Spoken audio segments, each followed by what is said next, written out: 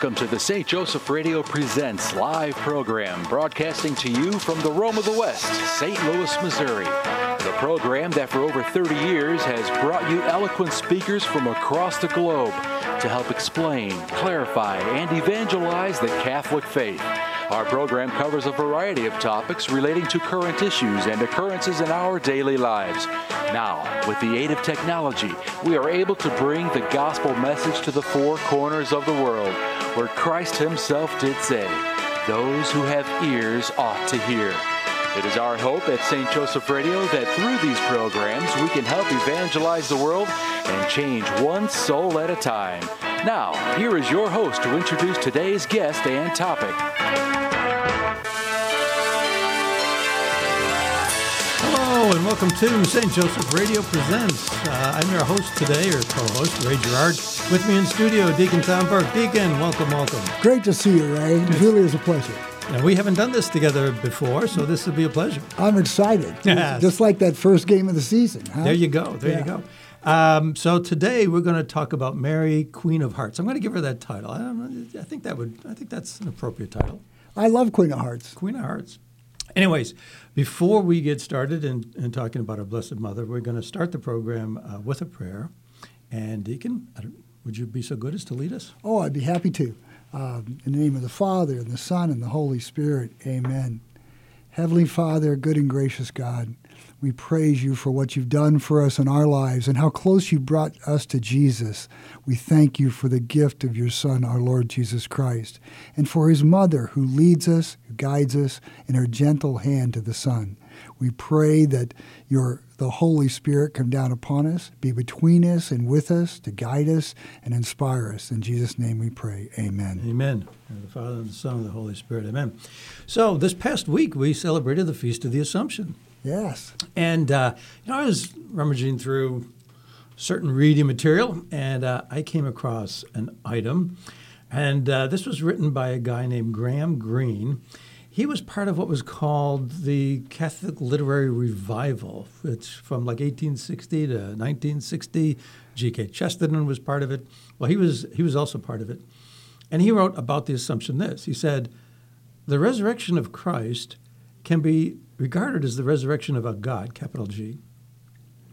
But the resurrection of Mary forecasts the resurrection of each of us."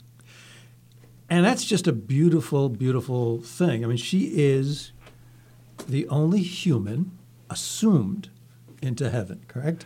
Well, maybe not. We do have Elijah and Enoch in the Old Testament, but she is, as far as we know, the only woman assumed. As far as we know, she was the only person who was assumed after Jesus went to heaven. So you're correct in that. Okay, so she forecasts our assumption into our hopefully, our pathway to heaven as well, and that's really her mission, isn't it? Isn't it not? I mean, to help lead the way. I mean, we can get confused because, well, let's see, if Mary, forecasts, our entry into heaven, well, but I thought, Christ opened the gates of heaven. Aren't we confusing the two? Which is.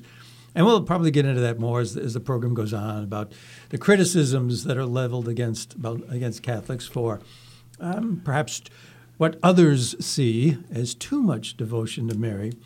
But well, I'm curious, Ray, when you brought up that great quote about Jesus was a God who went to heaven. He was God-man, of course, and he opened the gates of heaven for us. And then Mary followed fairly shortly thereafter. Of course, there was martyrs in between, I'm sure. So what does that mean for you personally to know that Mary was assumed?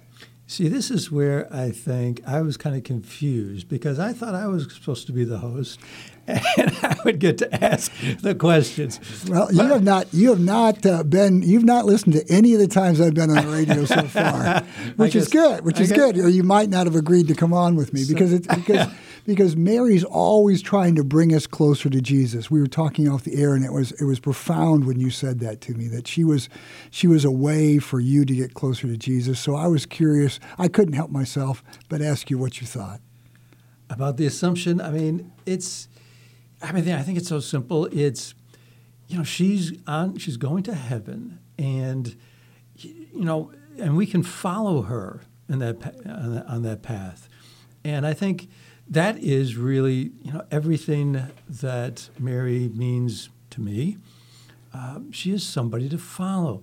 Whether you hopefully follow her to heaven, whether you follow her example as to how she lived her life, whether you follow her in her love for her son, she can lead. And, if you do those things, she leads you to her son. She is a way, when I get deep in prayer and I involve Mary in the prayer, but let me put it this way.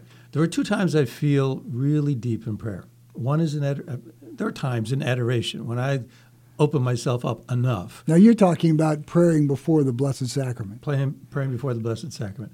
I can get really, if I open myself up, I can get very deep in prayer where it takes on a different level. And the other times are when I open myself up to Mary and I pray to her. And I guess that's because, she's always listening, isn't she? Yeah, and of course, we talk about praying to Mary, and what we're really talking about is praying with Mary and praying through Mary to Jesus. Because she takes every one of our prayers, because she was the Immaculate Conception. We'll talk about that in a couple of minutes. She takes each one of our prayers and she takes them to Jesus. And isn't that true? I mean, if you're going to the king, you might be able to be brought before the audience of the king. But before any of that happened, you send an emissary.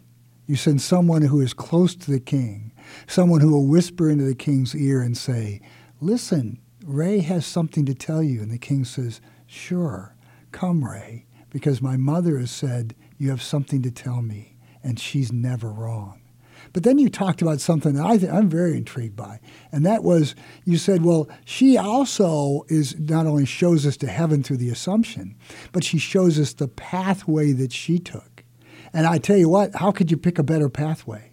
How could you pick a better pathway? Well, when we were talking before this program began, we were talking off air, you had an idea of trying to understand who Mary is by looking at the titles that the church has given her. And, of course, one of the titles is, if you go, for example, to the Litany of Loreto, one of the titles is Morning Star. And I was kind of curious about that. I kind of thought that, well, maybe it had to do with, sailors on the open sea praying to her at that point.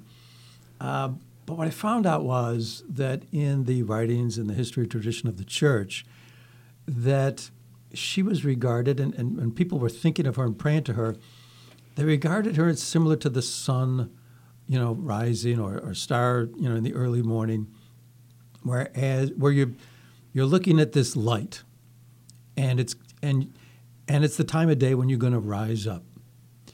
And they associated it with this phrase "morning star" is one that they associated with 10 certain virtues that were accorded to Mary, and that you're talking about a pathway, the pathway to heaven. You practice these virtues. You follow her example. That's what the church. But it's always so amazing to me. Whenever the church has something that we might regard as just matter of fact, or just something superficial, there's always so much to plumb, the depths of with regard to it. And this is another one where people thought very deeply about it, and so it's associated with these 10 virtues, and that we need to follow those by following her example. Well, that's great to have the virtues, and the church has come up with a couple different ideas about her, right? And when we get a dogma of the church about Mary, it's good to understand that it's not like, how should I say this? It's not like all of a sudden they get together and they say, "What are we going to do today?" I tell you what, after coffee, let's come up with a dogma. The church doesn't do that. It's not like a bunch of guys in special garb sit around and they say, "Well, we're so smart, we're going to come up with this." Now, what happens with regards to most of the dogmas we have, certainly the ones around Mary, were things that the church believed from the beginning. And then when in our culture, whatever time of period it was, could be as recently as the 1850s, with the Immaculate Conception, when people started saying, "Well, Mary's probably not that special. She probably wasn't immaculate conceived by God. Joachim and Anne probably did have relations, and they birthed this girl, and she must have been a special girl, of course, but she probably wasn't immaculate conceived. And yet the whole church had believed it for all those years, 1,800 years, that was true. So the Pope it comes out and says, well, no, we have a dogma. And that's what we were talking about when you started the program, a dogma of the Assumption of Mary. A dogma is not just kind of a thought. It's something that is intrinsic in our faith. It is something that is so part of what we believe that it's a pillar. And a pillar is meant to hold us up. So that dogma of Mary being assumed into heaven is something that we all believe as Christians. And, of course, we get that from the church. And the church also came out and, we can go through all the different names and the dates, and we would run out of time. But in 431 in the Council of Ephesus, the church came out and said, Mary is the mother of God, Theotokos. Right. And that was to resolve people at that time who got their own ideas and thought, well, maybe that wasn't true. Maybe Jesus was just brought here and Mary was allowed to be with her, and all kinds of heresies. And heresy just means untruth. All kinds of things that people came up with that were untrue. So the church came up with that. I'm also struck by what Mary called herself. Mary appeared to Saint Bernadette, and she called herself the Immaculate Conception before the church ever came out with that. And actually, that's one of the proofs that she actually did appear to Saint Bernadette, that country girl would never have known something like that. And yet, we'll talk about this maybe a little later in regards to what Mary does in the world and does for us. But when she appeared to Juan Diego, and we talk about Our Lady of Guadalupe. We pronounce it Guadalupe because that's the best way we can come up with that long name, if you're welcome to look it up, how we pronounce the name that comes out a little bit like Guadasupe, and we pronounce it Guadalupe. But what it translates is the one who crushes the serpent. The one who crushes the serpent. And we know about that, right? We know about that from Genesis. We know about that from Revelation with regards to Mary's special relationship to Jesus and her special mission to crush the head of the serpent. And so many other things, not just the church have said, but people have said throughout the world about her different names. I spent a few minutes on this week, and I've got 2 pages on a legal page of the different names of Mary, and I didn't even come close to the names of Mary. Why do you think we have so many names? Because she's affected so many different people in so many different ways over so many different periods of time. I mean, people want to, when you get close to Mary, or she bestows maybe some kind of a special grace on you, or you pray to her. I had a friend this week. I was at a meeting at our parish, at just a normal kind of ministry meeting, and I knew we were going to be doing this program, and so I said to people, does anybody have any Mary stories? And so this one guy said to me, well, yeah, at one point there was this, he had an aunt, and she was challenged. I mean, she suffered from a disability, and so she had never worked in her life, couldn't take care of herself. She had lived with this man's mother for like 45 years. Well, his mother passes away, and now the family has this aunt, and nobody in the family, had a housing situation that would comfortably allow for this aunt to be taken care of. So they needed a place. And they went to a Catholic nursing home, and they said, no, there's no chance. This is a Medicaid patient, and we've only got a certain limited number of Medicaid beds. There's just no way this isn't going to happen. And they said, please, there's one point in this woman's life when she felt really at peace. Most of the time, she had all this anxiety and so forth. There was one time in her life when she felt really at peace, and that was when she was with some nuns. And at this particular nursing home, there were nuns that were in service there and such. And so they made this plea to the nursing home administrator, and the answer was a flat no. Well, they prayed to Mary about it. And the plea to get her into the nursing home. Correct, yeah. And they prayed to Mary about it. And a week later, they got a phone call. Well, the nuns want to meet her, and sure enough, she got in. And now that doesn't sound like a big story, but my friend, his impression was that it really was the intercession of Mary. That's, in his mind and in his heart, that's what he knew, knew in his heart that that's what had happened, that Mary had taken a hand. That's, You're talking about talking to Mary, which is lifting your heart up to God as prayer. So we pray with Mary. We don't pray to her. We don't worship her. That's the disconnect that we have sometimes with our Protestant brothers and sisters, because they believe all prayer is worship. So then when we say we pray to Mary, they think we're worshiping Mary. But it's not true, right? We pray with Mary. When I'm praying the Rosary, and I'll talk to you in a few minutes about how profound that. Can you hold that thought? Yeah, sure. Okay, why don't you hold that thought? And I need to jump in and just simply say that this is St. Joseph Radio Presents, coming to you live from St. Louis, Missouri, which is the Rome of the West. And we're talking about all things Mary. We're talking about Mary, the Queen of Hearts. Is she the Queen of your heart? Now, Deacon, if you would, please continue. Well, the different names we have for Mary, they have to do with, like you said, we have these names because of all the different ways she interacts with us, right? So your friend might say, well, I think Mary is the mystical rose, because it was a mystery how my family member could get into this nursing home, and it was so beautiful that she did. Now, it's interesting you bring up that particular title, because I happened to look up that one as well. And the mystical part of it, so the rose, the most beautiful, regarded as the most beautiful flower. So let's accord that name to Mary, right? But why mystical? Why would you say she's a mystical rose? Well, that refers directly to the Assumption.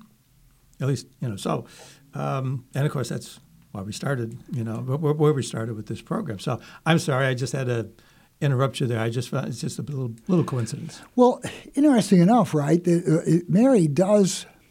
It's kind of interesting the way you talked about her early on. You said, she was assumed into heaven, and that's a mystery, and yet her life was a mystery. We only see her spoken about in the Gospels in a few places, but they're rather poignant and dramatic places. And if we look at our own lives with regards to our own mothers, right? Maybe they took the lead. But they were always there behind us, encouraging us most of the time to step out, to go, and give us the right direction to go. And loving us no matter what. Right. Absolutely. No matter what. Absolutely. So for me, if you don't mind me saying, I have my own idea, my own name for Mary. Of course, I call her my Blessed Mother, and that has to do with how Gabriel related to her, right? The Mother of God, but blessed are you among women, and blessed is the fruit of your womb, Jesus.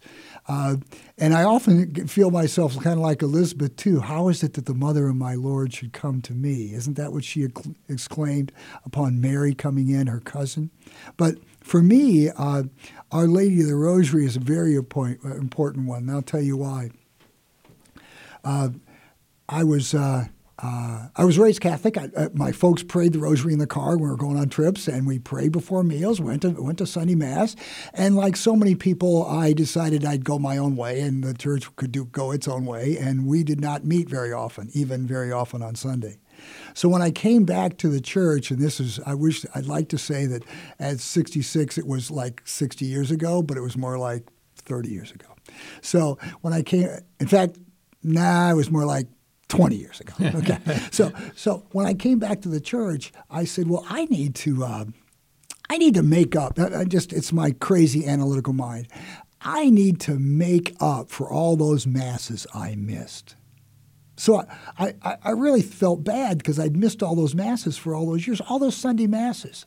So, of course, I'm going to preface this by saying I knew at the time, and we all know, that we don't make up for our sins. Obviously, if we do a sin in this world and we can make reparation, we should definitely make reparation. But there was no way that I could do a special fast or do something extra to make up for the hurt of God's heart by me missing all those masses. But since I was more into myself than I was into Jesus at the time, I said, it takes about 20 minutes to do a rosary. Only 20 minutes. Well, a Mass is about an hour long. Well, if I do 3 rosaries, maybe I can make up for a Mass. Now, it sounds silly, doesn't it? And I see you laughing here, and you should be. And everybody out there should be going, that is one wacky deacon. But yeah, I was a wacky deacon, so I did the math. I actually did the math. If I said a rosary every day, then by a certain date, and I will tell you it was the fall of 2013, by a certain date I would have made up for all those 20 minutes at a time, all those Masses I missed. Now, that was a silly thing, but it caused me to get a hold of my sister, whose name is Mary, and I said, I think I can find a rosary. I'm kind of doing it on my fingers, but and she says, "Oh, Tom, I've got a CD on the rosary. I think you'll love it." So I put the CD into the car. Back then they had those in cars, and so I listened to how to pray the rosary, and the Sorrowful Mysteries was the first one. So I started every day. Well, when would I do it? On the way to work. Well, now I have to turn off like whatever the show was I was listening to every day to work because I was going to do this. And if I really was energetic, I'd do it on the way home too because it takes about 20 minutes to get to work. And so I thought, well, that'd be cool. Maybe I'll get done before the fall of 2013. So not to belabor the point, it was a silly idea. But the Lord decided there was no way that Goofy Tom was going to get back to the church unless he did it his own way. So we have all these beautiful titles for Mary, and for you, we've got Goofy Tom. Well, that's true. Yeah.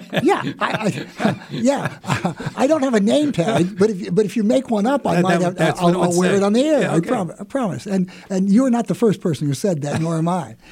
So it worked. So I started praying the rosary. Well, that was the rope that saved my life. That was a rope that got me closer to Jesus. The rosary's not about getting closer to Mary as much as it's about getting closer to Jesus. Right. We pray those mysteries in the rosary. So for me, the Blessed Mother is my mother of the rosary because she caused me to do that, to get closer. Somehow I thought that now I could, even though I'd gone to confession and confessed all those Masses I'd missed, I felt like I was making some personal reparation that I felt I needed to do. God didn't put that on my heart. That was the Goofy Deacon idea. So, but it didn't make any difference to Jesus how Mary brought me back. It was that rope. So I'm just sharing with you that early on, and of course I'm a deacon now, and there's a couple more stories that might come, but that's how that particular devotion, ever since way back in St. Dominic, ever since people were in the fields doing it on their hands or counting it off before the rosary was actually came about and somewhat defined by the church. It was done by people in the fields beforehand, and I just happened to be in the field, although I was in my car. You mentioned St. Dominic and the rosary. Just a funny little coincidence that I learned this week, and perhaps other people don't know it as well. I'd known St. Dominic was credited with starting the rosary, and it was early 1200s. It was France. I also knew of St. Louis de Montfort in France, who had started this devotion to Mary, which, for example, affected people like St. John Paul II in such a huge way. What I didn't know was that they're connected. So the rosary, apparently, as far as they can trace it back, it was really first said or involved in one of the early times that it was said in any kind of real organized fashion was before this battle at a place called Marais, where the Catholic troops were hugely outnumbered, like by 40,000 to 800, some crazy number. But anyways, the Catholic forces were led by this guy called Count de Montfort. Count de Montfort. Not Louis de Montfort. He's a long time before Louis. But it was at this, right. But Louis de Montfort, then centuries later, starts the true devotion to Mary. So it's like there's this devotion or presence or grace from Mary in this one particular location. I mean, it's just a funny, it's a coincidence, but it speaks to the reality of Mary. You just don't have a coincidence like that out of nothing. But anyways, so you're talking about the rosary and what it means to you. To me, what it means, the phrase that comes to mind is a phrase that I heard where people say that praying the rosary can stop wars. Now, when I first heard that, I was thinking, well, okay, you pray for world peace, you pray, end the conflict in such and such a country, et cetera, et cetera. But like you, after praying the rosary, after a certain period of time, things appear different. And what I came to understand is that the wars that, that particular maxim talks about are the wars inside your heart. It can stop the wars inside your heart. If you're thinking about surrendering some small piece of your life to God, if you're thinking about surrendering your entire life to God and you're wrestling, or if you're thinking about, you're struggling with sin, good, evil, the same, struggle that, St. Paul talks about going on inside, his own heart. Those are the wars that you can conquer. And when you think about it, those, of course, are the biggest wars. If you can settle the war inside your own heart and you can be at peace with things, then all of a sudden you can start to have a peaceful effect on all kinds of other people around you. So that's what, the rosary kind of means to me. It's a place where you can, it's a time when you can feel close to God, and feel at peace. That is so great that you said that, Ray, because I think I had a little Holy Spirit moment as you were talking about that. And I say that because it reminds me of something that we'll say when we get off this break that's coming up. Yes, we are having a break that's going to be coming up very soon. We are here talking with Deacon Tom Burke. Deacon, thank you for being here. We're talking about Mary, the Queen of Hearts, and asking the question, is she the Queen of your heart? This past week we had the Feast of the Assumption, and it's just another reminder of Mary and her presence in our lives. And it's an opportunity for us to always turn to her, because when we do turn to her, she leads us to her Son. She always, always leads us to her Son. Joseph Radio with a great gift idea, a St. Benedict bracelet, a trendy accessory for men, women, and children that not only looks good on everyone's wrist, but is actually armor for the spiritual battlefield. This unique bracelet is handmade in Europe and contains 10 medals within the braided cord in the adult size and 7 medals in the children's size. On the front of each beautiful medal is St. Benedict holding a cross in his right hand, the object of his devotion. On the back of each medal is a cross. Surrounding the back of the medal and cross are the letters VRSN MV SMQ LIVB, in Latin reference which translates, "Begone, Satan. Never tempt me with your vanities. What you offer me is evil. Drink the poison yourself." And finally, located at the top is the word Pax, which means peace. All bracelets come packaged with an informational card and the St. Benedict blessing, which your local priest can administer. This gift is for everyone you love and care about, including yourself. Available from St. Joseph Radio. Check the website at www.saintjosephradio.net. St. Joseph Catholic Radio is proud to announce the launch of SJEN TV, the St. Joseph Evangelization Network.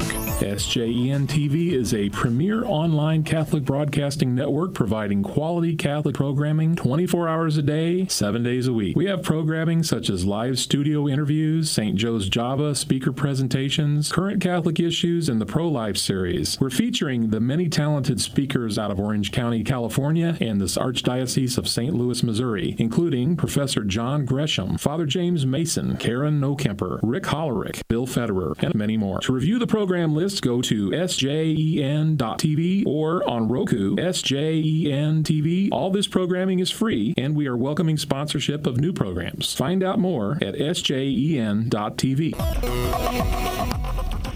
So we are back. St. Joseph Radio presents from St. Louis, Missouri, talking about Mary, the Queen of Hearts, and asking the question, can Mary play a role in your life? Can she touch your heart? Should we pray to Mary? Should we have more devotions to Mary? There's a book that was written by a guy named Don Sharkey.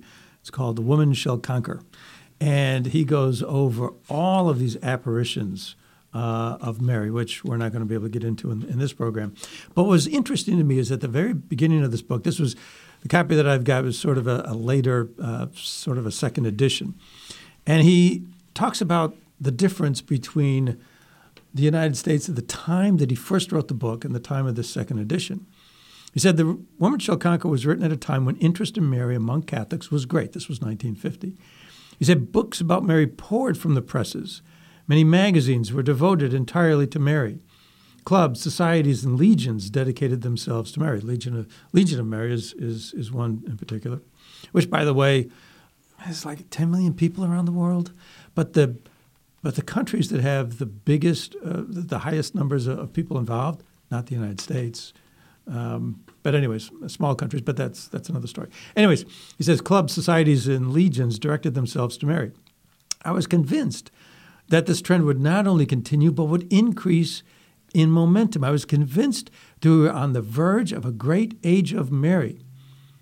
Then he says, however, this was written about 1980, he says, "Events have not worked out as I had anticipated. Almost overnight, it seemed, the great interest in Mary stopped. People stopped buying books about Mary, stopped buying rosaries, stopped going to novenas, et cetera, et cetera.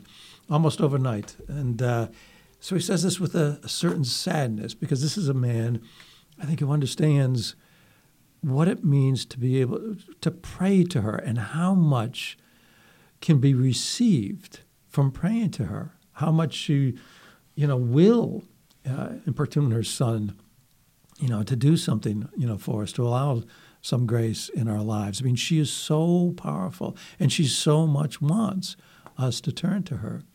And so when that level of devotion falls off, it is, in fact, a sad thing. But there's always a good part to the story, which is we can change that anytime we want. And you can change it anytime you want. All you got to do is, I don't know, if you're not saying the rosary, start saying the rosary. Anyways. Well, I'm so glad you talked about the rosary and changing hearts, because obviously the rosary is something I didn't stop in the fall of 2013. It is absolutely an integral part of my life. It's an integral part of my life to be able to speak to Jesus through Mary, to be able to speak to Jesus with Mary. That's what I do when I pray the rosary, and I go through the different mysteries. But one thing you said when you're talking about the heart of Jesus that I really want to emphasize here, and people may not really appreciate that if they don't have Mary as part of their life. And here's this. Jesus' heart is huge. The Sacred Heart of Jesus is tremendous. His mercy is tremendous, okay? So the reason why I say that is we don't appreciate it enough. We don't appreciate how great his heart is. And his heart has a Marian aspect too. Who cuddled Jesus first? Who birthed him? Who babied him? Who burped him? Who picked him up when he fell? Who whispered into his ear when he was a young child? Who said, other than just sweet nothings, who said, "This is who God the Father is to you." And he started understanding who God was to him. And he thought that was so important that even after they found him in the temple at his about bar mitzvah age, after they found him in the temple, it says he went home and was obedient to Joseph and Mary. And the reason why I bring that up is because he wants us to understand his heart by understanding Mary's heart. Once we start understanding her heart, the heart of submission to God's will in her fiat, understanding her heart and that it reaches out to people who don't have enough wine at the wedding at Cana, understand her heart that's at the foot of the cross with Jesus as she's given by her beloved Son to John, and how she was able to change John's heart. So we start understanding that Jesus didn't want us to understand just the aspect of him as the Messiah. As great as that is, the aspect of him as a Savior. As great as that is, the aspect of him as the Holy Eucharist. As great as that is, he wanted to say, "You will know me more if you know my mother." And so you had talked about affecting wars. And so I was gonna talk for a couple of minutes about one of the more famous ones, which is Lepanto. But I think there's something on the tip of your tongue. How could you notice? Yeah, exactly. As you were talking, I couldn't help but be reminded of something that John Paul II said. And it was curious to me when I first read it. He was talking about his turning towards this St. Louis de Montfort's, true devotion to Mary, the, famous totus tuus devotion. That What does totus tuus mean? Totally yours. Okay. Thank you. You knew that. So anyways, but he said, that he would pray to Mary, and he had always thought that, praying to Mary was to have her lead him to Christ. He said, but what he didn't understand, and what he came to realize, was that Christ, when he started turning towards Christ, he found that Christ wanted to lead him to Mary. And when I first read that, I didn't quite understand it. And I think I did, but you explained it, and then later on I thought I did. But you explained that very well. That's exactly right. If you understand her heart, because it's so closely connected with his, there's so much love, between the two of them. And there's not just, a behavioral or physical reason for it. I mean, there's obviously a theological and a mystical reason for it, but there's just so much love between the two of them. Yeah, if you understand her heart, then you will really, understand his. That's great. So here's something neat, and it has to do with the rosary. And maybe I'm just talking about the rosary too much, but listen to this. At the Battle of Lepanto, when this huge thing of all the ships were coming to attack, and the Moors were coming in to invade, and Christianity was being attacked also from the north at the time, and there was only so much we could do, and so there was no way we're gonna fight these people off. So Pope Pius says we got to pray the Rosary. Now, he could have said a whole bunch of other things, and I bet he did. I bet he said come to Mass. I bet he said come to reconciliation. I bet he said all kinds of do the Stations of the Cross, the Via Dolorosa. I bet he said all that stuff. But you know what he said? Pray the Rosary. So all these people on these ships, and think about it, ships laden with people who were going to fight when the two ships got back to close quarters like pirates and kill each other. On these ships where they're going to shoot and broadside each other and die at sea. On these ships where they thought there was no doubt we were going to die. He says, pray the Rosary. So churches all across the Christendom, started praying the Rosary. And he received a vision 2 weeks before he actually found out they had won the battle. See, there was no internet then. So 2 weeks before that, he received a vision that they had won the battle because they had prayed the Rosary. So how does that make a difference to us? Is there not a battle in each one of our hearts? Is there not a battle going on all the time? Is there not a battle between Satan tempting us? And if there was I mentioned it before, the rope that pulled me into the Catholic Church, the rope that saved me, my life rope, was the Rosary. But having said that, I also needed Mary to win a battle for me.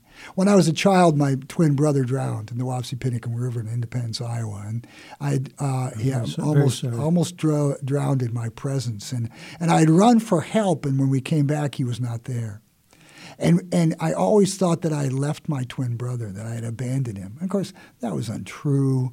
It was just something the evil one wanted to make sure that wound stayed open. And of course, that's age 4.5, 5. And so now I'm in my 50s. And I'm going. I thought you said that. I thought you said a number higher than that before. What? I thought you said a number higher than that before. I thought. Well, no, I was in my 50s. Oh, you were in your 50s. Yeah. I'm sorry. Now go forward. I was in my 50s. Okay, and thank you so much for doing the math. But having said that, I was in my 50s, and I'm praying the Rosary on the way to a Christ News His Parents practice session, where I was going to talk about how important Jesus and the Eucharist was to me. But I wanted to say something about my brother, and I knew that there was no way I could possibly do that. And I'm praying the Rosary. And I'm saying, Blessed Mother, you're going to help me with this. And this is a real battle going on in my life. And I thought, there's no way I'm going to be able to talk about the death of my brother. There's no way I'm going to be able to talk about Jesus coming in my life without breaking down. And I didn't really want to cry, and I'm not a crier. And while I was praying the rosary, the Blessed Mother's presence came into my car, actually in the front passenger seat. And she brought my brother to me, Johnny. Really? And he was allowed to say 4 words to me that I'll never forget. Do you know what those words were? You got to tell me. It's okay. It's okay. Wow. So the Blessed Mother brought the healing of Jesus Christ, a battle that I could not overcome. What you needed. That's exactly what I could come. If I'd have thought it in any other way, if I'd have just thought it myself, I would not have changed my heart and healed me as much as it is. So obviously all healing that I've ever experienced comes through our Lord Jesus Christ. And his name is a powerful healing influence in the world. But the Blessed Mother said, I got this one today because I've got Johnny here with me, so I'll take him to Tom so he can talk about you, Jesus, in the Eucharist. So is she, in fact, a person who wins battles for us? Absolutely. Over and over again. That's the most dramatic, I have to admit, in my life, but over and over again. That's pretty dramatic. Yeah. She has, in fact, won battles for me. And how could I not continue to seek her Son when I knew that such a great advocate was with me and with him as the Blessed Mother? Now, isn't that pretty neat stuff? That is a beautiful story. Yeah. And it's okay. It's okay. And I mean, but that's who she is, right? One of these titles that she's giving to us is, let's see, what is it, Mother of Mercy or something of that nature. Mary, Most Merciful, for example. But she does have this motherly love, and somebody who is struggling, somebody has some angst in their heart, she feels that, just like she felt it for her son, she feels it for us. And then, if we're lucky enough, she intercedes. I mean, that's a beautiful story that you had, Deacon. It calls to mind one of mine. Well, I'd love to hear it. There was a boy that my daughter had been dating, and she was very enraptured with this particular boy. And he ended up in the hospital, and we arrived at a hospital on a Friday evening, and we were greeted with these predictions. Apparently, the doctors had said that there was a 90% chance he would not live through the night. And they had also said that if he did live through the night, there was going to be a 90% chance that he would have permanent brain damage. Oh, for heaven's sakes. I had just by coincidence, a lot of coincidences and things, but I had just by coincidence started a regular Eucharistic adoration hour. I think it was the second week I was doing it. And it was an early morning hour, so I was alone in this church. And as I said, my daughter was very taken with this boy. So I prayed very hard to Christ there in the Blessed Sacrament. And I prayed for about half an hour. And I kind of got the sense I was failing, that somehow, and it was my own fault, but I thought maybe my prayer wasn't being heard. And after about half, I was like, what else can I do? What else can I say? How much more, what can I add to my prayers to make the prayer better? And I couldn't think of anything else to say. I'd run out of, as many superlatives and whatnot that I could come up with in the span of 30 minutes. And so sort of like in a little moment of desperation, I just very quickly and simply said to Mary, please take this prayer to your son for me. And look, I mean, this is something that occurred to me. This is a personal experience. I can't prove this, but I heard a voice. And the voice said, not 4. You got much more from a quantity standpoint. I got 1 word. But the 1 word was God. And God. 1 word was God. And I understood what that meant. I can't go into more details, but let me just tell you this. I understood that it meant my prayer was being taken to God. The end of the story, that after a few more days in the hospital, the boy not only came out of the coma, but he was perfectly well.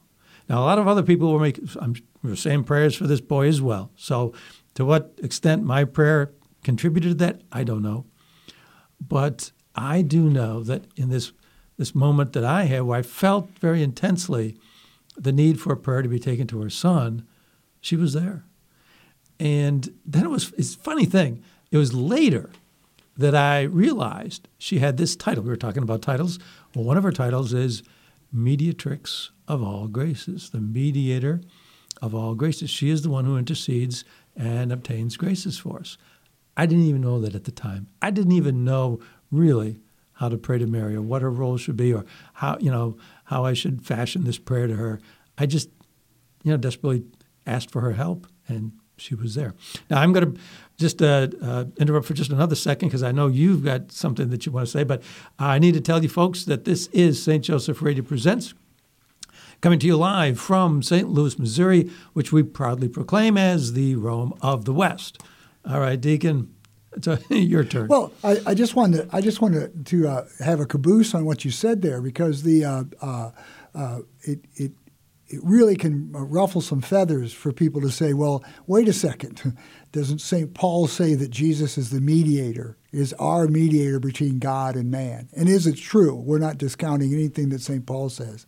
But out of great love and mercy, Jesus has decided, I'm going to dispense my graces through my mother because I felt first the grace of motherhood through my mother. I felt first the special care of a touch through my mother. I learned first what a whisper in the ear when I was crying meant through my mother. So I know that although she's not in charge of the grace is from God, the love of God, so much the powerful love of God that we don't earn, but I'll let her dispense that as I see fit to carry that. I mean, think about this. Turn it around. When Jesus, and this just occurred to me, so it's not maybe theologically correct, but it may be emotionally correct. When Jesus changed the 2 fish and the 5 loaves and he dispensed them, who did he give them to? He could have just said poof and put them in front of 5,000 men, right? He gave them to his disciples to take out into the world, okay? And maybe that was some of the first priests, but it's also us too. We're priest, prophet, and king by our baptism. And I won't go there because I'm going to get on a tangent. But isn't it totally consistent with how he works in the world to turn to his mother and say, here's the great graces I want to dispense, and I'm going to do this with you because you did such a great job with me. And don't we want to say, yeah, I'll accept that. I'll accept that he honors his mother that way, because to say otherwise would say, well, do we honor our mothers? And what honor do we do? And the honor we even give our mothers are beyond really what they ever did for us. It was because they were next to us. It was because we suckled at their breast. They took care of us when we were sick. And when you were talking just a few minutes ago about how the Blessed Mother showed you in the Adoration Chapel how she would be more than happy to take your prayer, to purify your prayer, to take your prayer to Jesus, to give you what you wanted to hear at that moment because you had a mystical experience. And I'd like to preface, and we probably should have prefaced everything we said here today, but I'd certainly like to make it clear. When I talk about how Mary has helped Jesus touch me, when I talk about some inspiration that I've received by the Holy Spirit and the action of the Blessed Mother, when I talk about that, where Jesus is and Mary is, I'm not telling you that it's going to be written in the Catechism of the Catholic Church, and I'm not saying that it should be written in the Gospel of Goofy Tom, the Goofy Deacon. It shouldn't. But what I am saying is, for those of you out there who are up against a war like Lepanto in their lives, the war against pornography, the war against strife in your children's families, the warring sides of children who've stepped away. Those of you who are out there and you're battling in your own mind the temptations that come, that says to each one of us, the devil says to each one of us, you are not worthy. You've sinned too much. You've gone away too far. You've missed too many masses. Don't dare go into reconciliation because he will laugh you out. He will condemn you. That's what the evil one says to us. So we grab the rosary and we say, Mary, I can't pray this the way I should pray it, but you can pray it with me. I can't have my fingers on these beads as firmly as you can have your fingers on mine on the beads. And I have one other little story, and it has to do with her guiding principle. We're talking about her guidance in the world. I was struggling to decide whether I should be a deacon or not. And you've already heard how far I had stepped away from the church. So you can understand what the evil one's telling me about whether I should be a deacon or not. And even though I'd come back to the church and I was going to reconciliation, and I thought it was a good idea to even have a spiritual director. And believe me, God bless him, he didn't laugh me out of his office. But rather just the opposite, because he had a devotion to Mary too, I discovered. And so I'm at our Sorrowful Mothers ministry, which you all can look that up on the internet. They're in Vandalia, Missouri. And they have a kind of a healing ministry, and they put things on throughout the year. Well, this is many years ago before I entered diaconate formation, so it's about 12, 13 years ago. And I'm there, and these people were praying over me. Actually, I didn't really want anybody to pray over me because I thought that was scary and goofy and off-putting, and it's too charismatic for me. But my wife said, "Are you chicken?" I think there's a lot of Mary in my wife. You always need the woman in your life to set you straight. Yeah. So she says, "Are you chicken?" Well, that did it. She knew what it would do. So that she didn't have to say anything else. So these people are praying over me, and the Blessed Mother, which I didn't know, in a vision, I'm in the stable, and the Blessed Mother is got her back to me, kneeling down. And there's a man there who I believe was Joseph.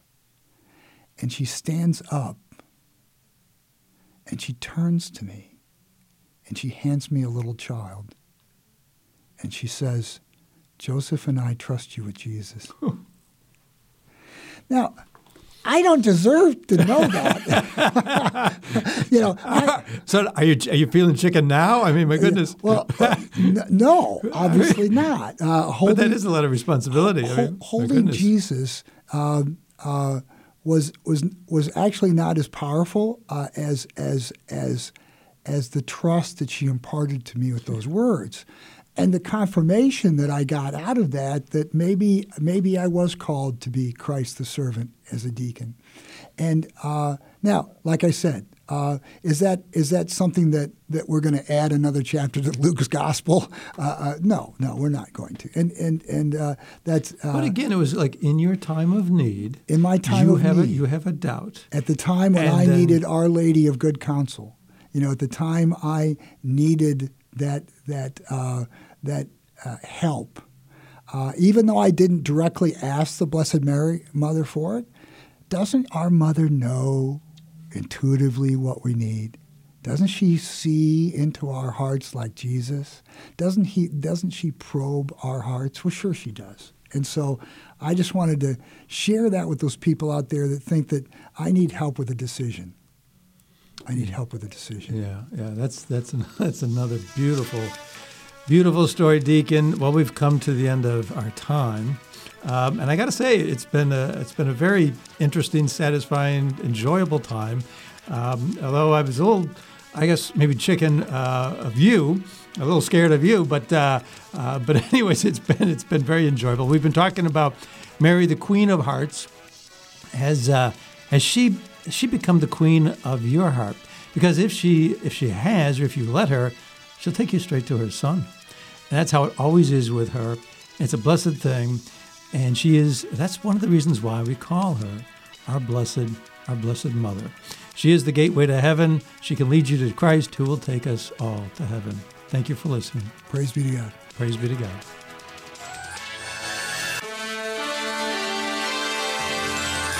You've been listening to St. Joseph Radio Presents from the Rome of the West, St. Louis, Missouri. If you would like to join us in our evangelization efforts, you can order a copy of today's broadcast or any of our past programs by visiting us on our website, stjosephradio.net. That's SAINT, josephradio.net. Or call us 636-447-6000. It's all at your fingertips to help us evangelize the world, bringing the good news of Christ to everyone you meet and change one soul at a time. Thank you for your prayers and support. Until next time, may God bless you and your family. This has been a presentation of St. Joseph Radio Presents.